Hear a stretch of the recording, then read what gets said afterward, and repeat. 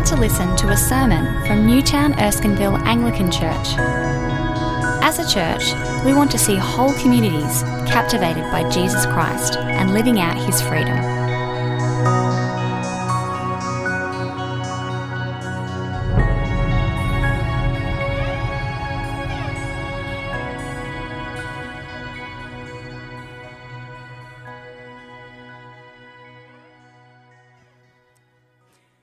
After the Sabbath, at dawn on the first day of the week, Mary Magdalene and the other Mary went to look at the tomb.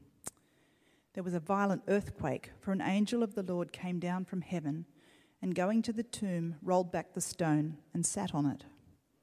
His appearance was like lightning, and his clothes were white as snow. The guards were so afraid of him that they shook and became like dead men. The angel said to the women, "Do not be afraid, for I know that you are looking for Jesus, who was crucified. He is not here. He has risen, just as he said. Come and see the place where he lay. Then go quickly and tell his disciples, he has risen from the dead and is going ahead of you into Galilee. There you will see him. Now I have told you." So the women hurried away from the tomb, afraid yet filled with joy, and ran to tell his disciples. Suddenly Jesus met them. "Greetings," he said. They came to him, clasped his feet, and worshipped him. Then Jesus said to them, "Do not be afraid. Go and tell my brothers to go to Galilee. There they will see me." Then the 11 disciples went to Galilee, to the mountain where Jesus had told them to go. When they saw him, they worshipped him, but some doubted. Then Jesus came to them and said, "All authority in heaven and on earth has been given to me. Therefore, go and make disciples of all nations, baptizing them in the name of the Father and the Son and of the Holy Spirit, and teaching them to obey everything I have commanded you. And surely I am with you always, to the very end of the age." And our second reading tonight is from Philippians chapter 3, verse 10 to chapter 4, verse 1. That's Philippians chapter 3, verse 10. "I want to know Christ, yes, to know the power of his resurrection and participation in his sufferings, becoming like him in his death, and so somehow attaining to the resurrection from the dead. Not that I have already obtained all this, or have already arrived at my goal, but I press on to take hold of that for which Christ Jesus took hold of me. Brothers and sisters, I do not consider myself yet to have taken hold of it, but one thing I do, forgetting what is behind and straining towards what is ahead, I press on toward the goal to win the prize for which God has called me heavenward in Christ Jesus. All of us then who are mature should take such a view of things. And if on some point you think differently, that too God will make clear to you. Only let us live up to what we have already attained. Join together in following my example, brothers and sisters, and just as you have us as a model, keep your eyes on those who live as we do. For as I have often told you before and now tell you again, even with tears, many live as enemies of the cross of Christ. Their destiny is destruction, their God is their stomach, and their glory is in their shame. Their mind is set on earthly things. But our citizenship is in heaven, and we eagerly await a Saviour from there, the Lord Jesus Christ, who by the power that enables him to bring everything under his control will transform our lowly bodies so that they will be like his glorious body. Therefore, my brothers and sisters, you whom I love and long for, my joy and crown, stand firm in the Lord in this way, dear friends. Amen.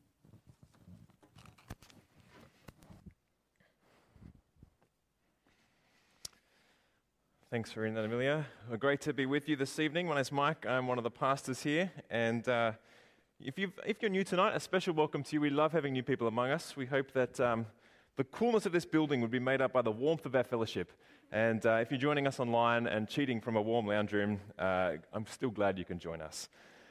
Tonight we come to another passage in Philippians as we unpack what it means to live for Jesus and respond to him.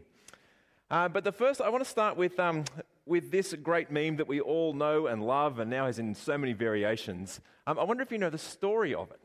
It's an interesting little story because it's actually one of 3 designs that the British government made in 1939, just before World War II began.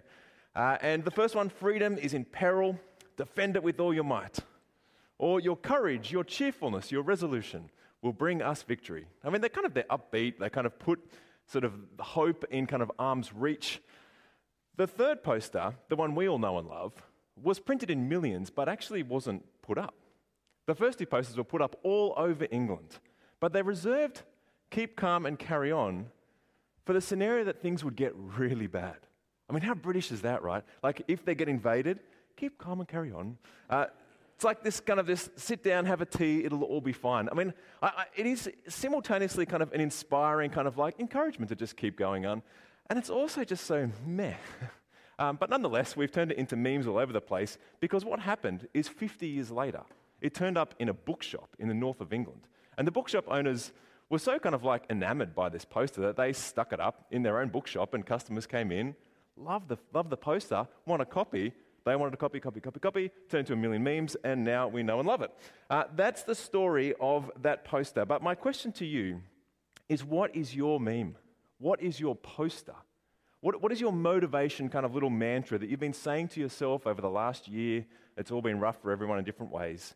What's kept you going? I mean, I've only got so many more kind of like it is what it is within me, but we've all been sort of saying something to ourselves, have we not? To make sense of the ups, the downs, our joys, our struggles. What is it?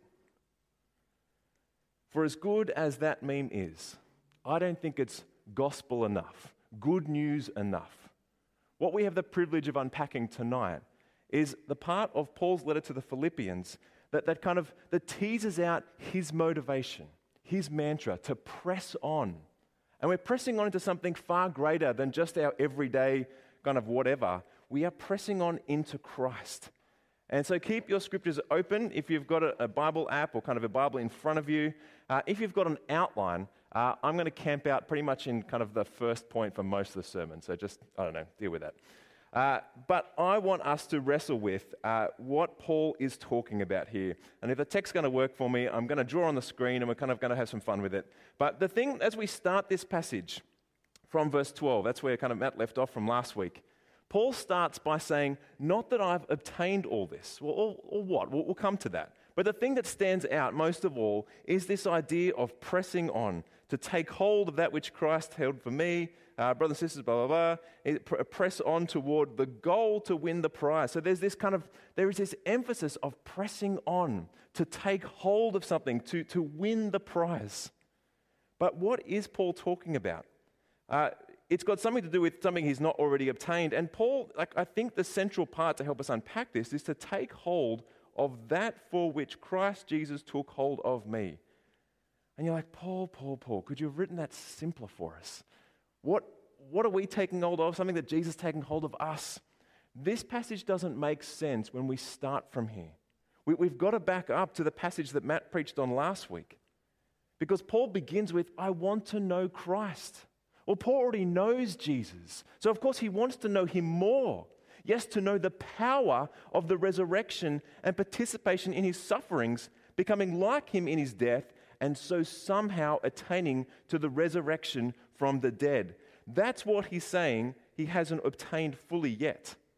That's what he wants to take hold of, Jesus Christ, to know him more. Because Jesus Christ has taken hold of us. Now, for everyone in the room who's kind of feeling exhausted and feels like the exhortation to press on is just another thing you've got to add to your to-do list. Or for all of those who know that we've been saved by grace and are starting to go, well, what is this thing I've got to keep doing so as to achieve the prize? I kind of want to back up a little bit so that we might understand why this is good news. And because I'm a visual learner and I'm just dragging you along with me, we're going to do a little bit of a kind of drawing exercise. But I want to pick up on some of the language that's in the passage, because we're talking about this heavenward prize. We're talking about in sort of verse 20, the kind of those that keep their mind on earthly things. And so I just want to flesh out this kind of heaven and earth idea, this idea of growth and where we have to press our effort and how that compares to every other worldview or religion in this world. Now, when I say heaven, I'm not talking about clouds, harps, angels. There's some overlap, but mostly I'm talking about God's space. That space where God dwells in his glory. That's what I'm talking about in terms of the prize that we're headed towards. And every other religion or worldview, or kind of even scrap all that and just think about trying to self-actualize, has this idea of straining towards, the goal of self-actualization, or the goal that God might somehow be pleased with you and let you in. That's every other worldview, every other religion. But when you look at the God of the Bible, you just see how glorious this God is. When you consider just how much pressure there is to summon up the internal resources to perfectly self-actualize, you just realize you're never going to get there. The gospel is entirely different to all of that. And I want to make that abundantly clear.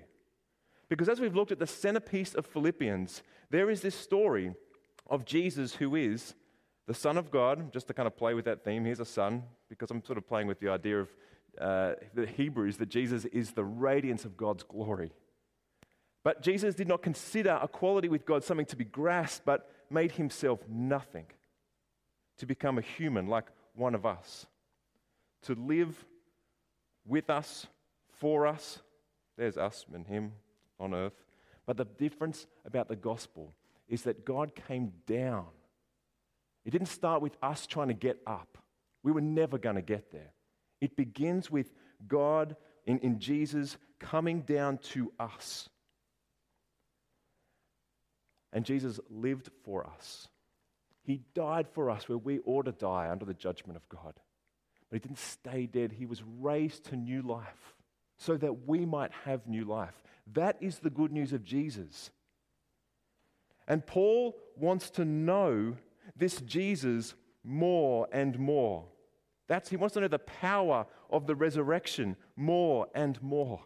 It's not about progressing up on your own kind of strength. It's about pressing into Jesus and knowing him and the power of the resurrection. Because the whole Christian life is all about Jesus and knowing him. And Paul says, I've not obtained that fully yet. He knows Jesus, but he wants to know him more until that day when he is before his Lord and Savior, having been perfectly resurrected into eternal new life, and he is embraced with his Savior as he is embraced, as he embraces Jesus. I mean, that's a picture that we long for. So let's abandon ideas of kind of just free tickets to heaven and think about, Jesus himself says, what is eternal life? It's knowing God. That's straight from John 17.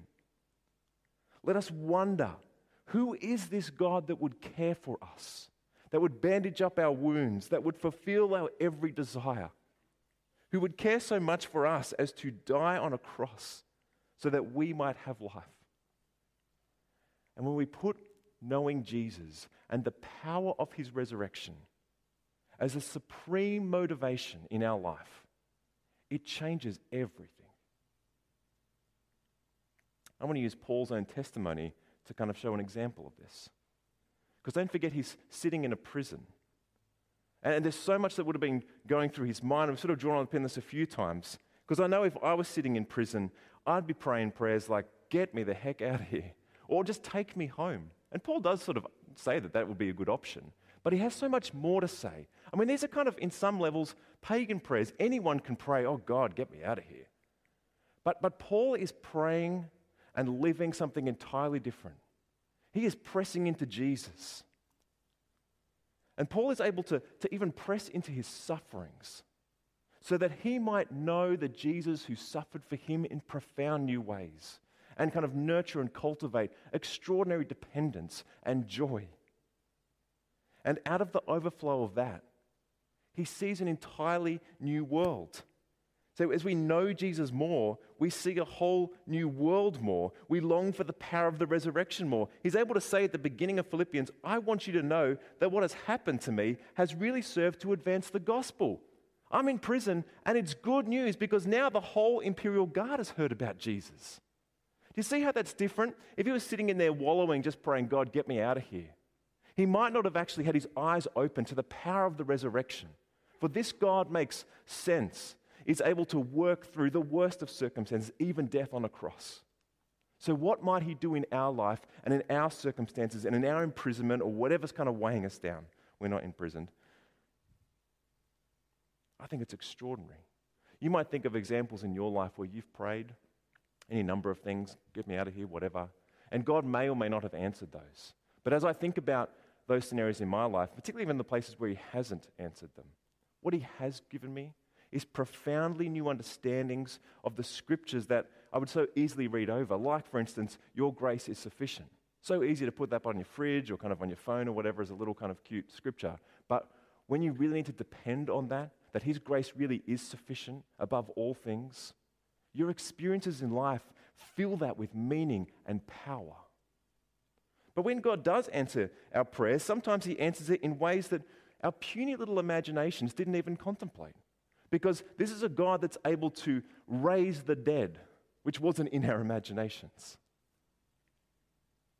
Or maybe when you've had to lean in to forgive someone and you've been wrestling with mercy and justice.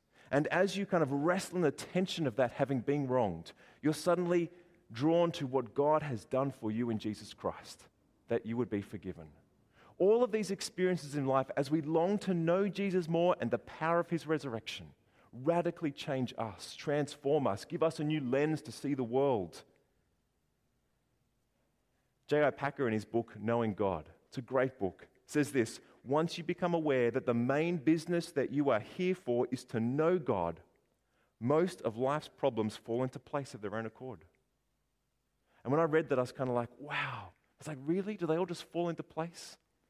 Well, they all take a place within this idea that we are knowing God and we are trusting ourselves to this God who raises Jesus from the dead. And what might he do in our life? It radically changes everything. I want us to yearn to know Jesus more, to press into the power and to long for this power of the resurrection, even via suffering, but always through faith, and to know Jesus more. What season are you in now? What hopes feel far off? What decisions are weighing upon you? What burdens are you carrying? Is God saying to you, be still and know me? Trust that just as I raised Jesus from the dead, I will be at work in you.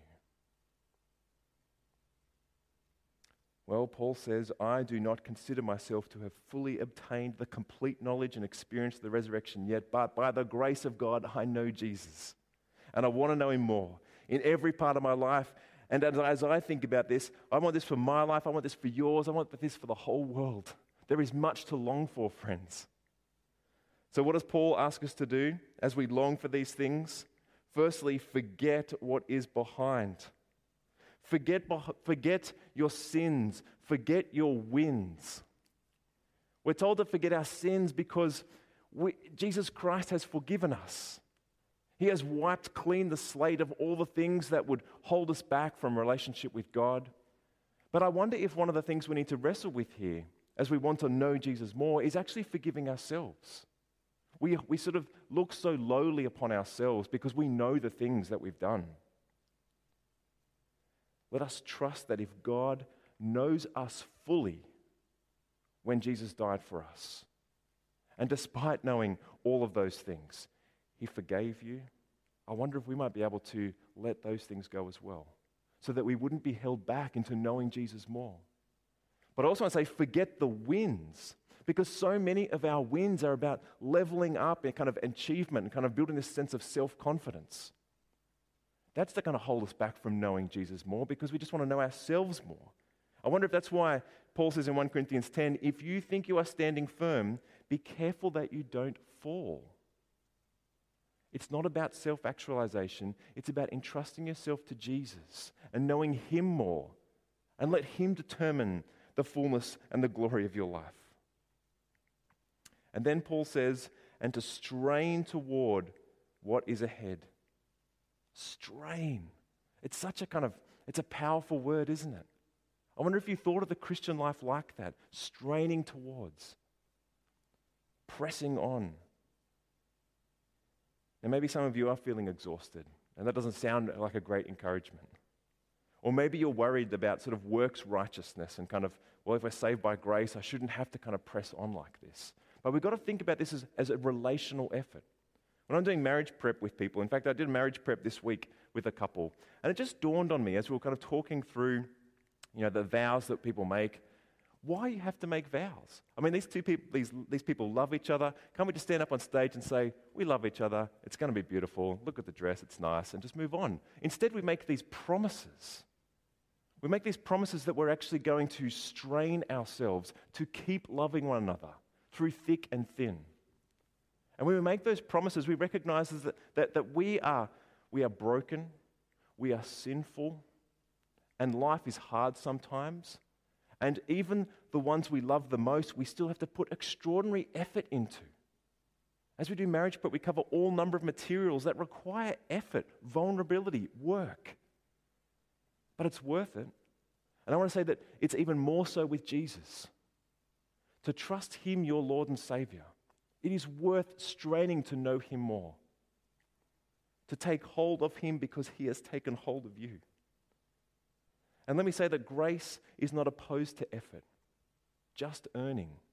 You cannot earn your status before God by your effort, but you can know Jesus more. So forgetting these things and with a yearning to know Jesus more, until we see Him face to face, let us press on to the prize and goal of our faith, Jesus Christ, who has taken hold of you personally, permanently, and purposefully. And now in the freedom of grace, we have the privilege of knowing Him more and experiencing the power of His resurrection.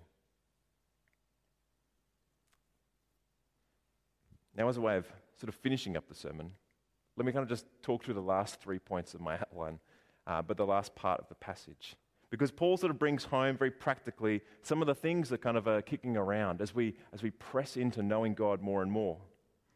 And what I've called as being a responsible disciple, Paul wants us to take a mature view of such things.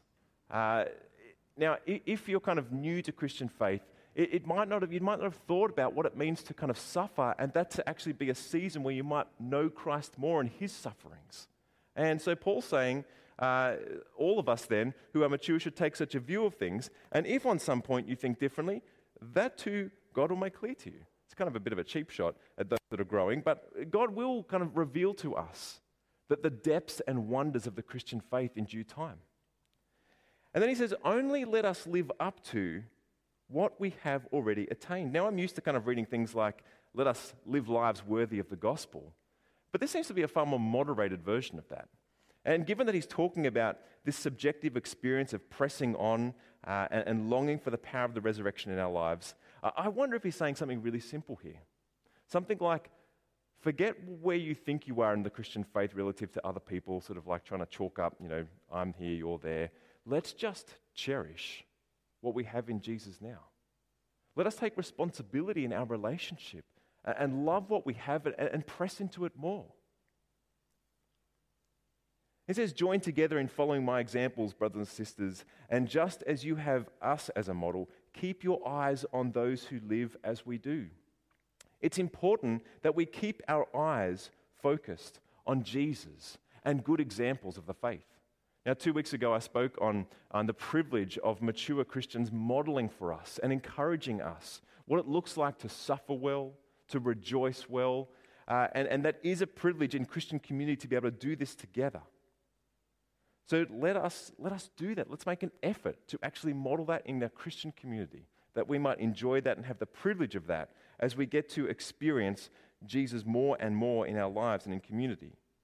But then he goes on to talk about an alternate discipleship. Where he says, For as I have often told you before and now to you again, even with tears, many live as enemies of the cross of Christ. Their destiny is destruction, their God is their stomach, and their glory is in their shame. Their mind is set on earthly things. Now that's quite a turn from the joys of the rest of the passage. Who are these people? Well, Paul is grieving over these people. Maybe they were kind of people he associated with as sort of the Jew of Jews, a teacher of the law. But at very least, there is their emphasis. Instead of Jesus being their focus, it's all about them. It's all about their selfish desires, which are unquenchable and lead them to debasing themselves and takes them away from Jesus.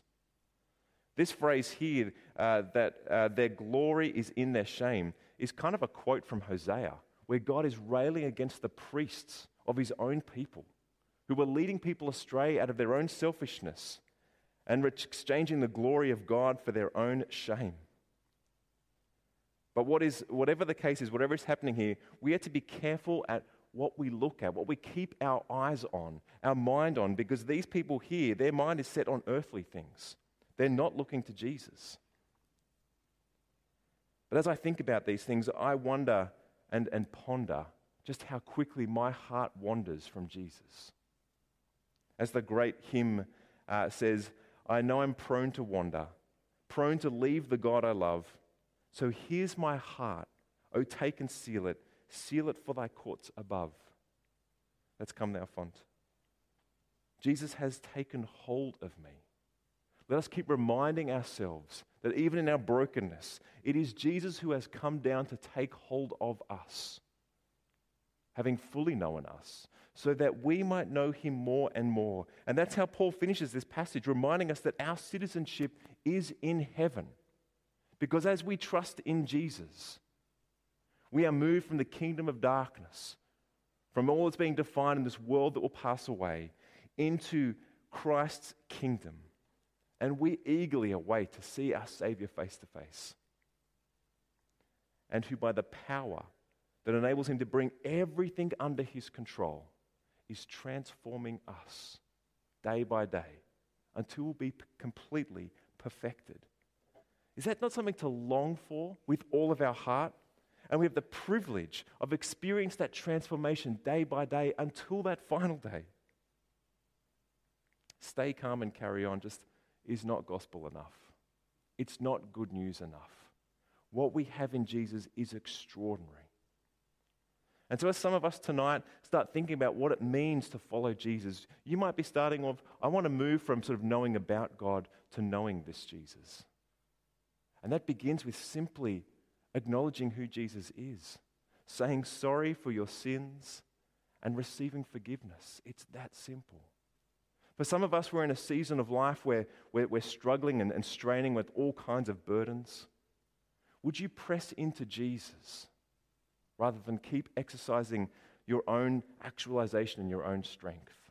Would you put first and foremost in your mind to know him above all things? Whatever our story is, wherever we are at, this is a gospel for everyone, that we might press on to know Christ more and more, for he has taken hold of us. So I say, to him be the glory in every part of our life, now and forever. Amen.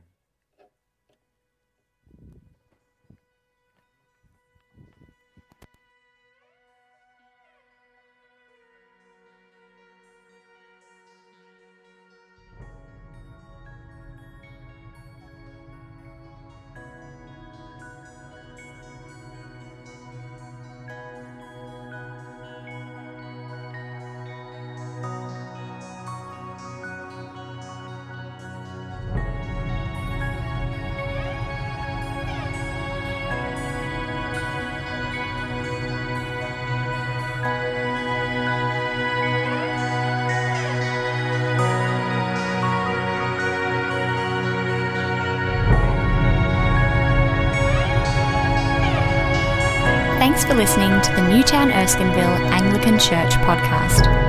For more audio content and information about our church, please visit neac.com.au.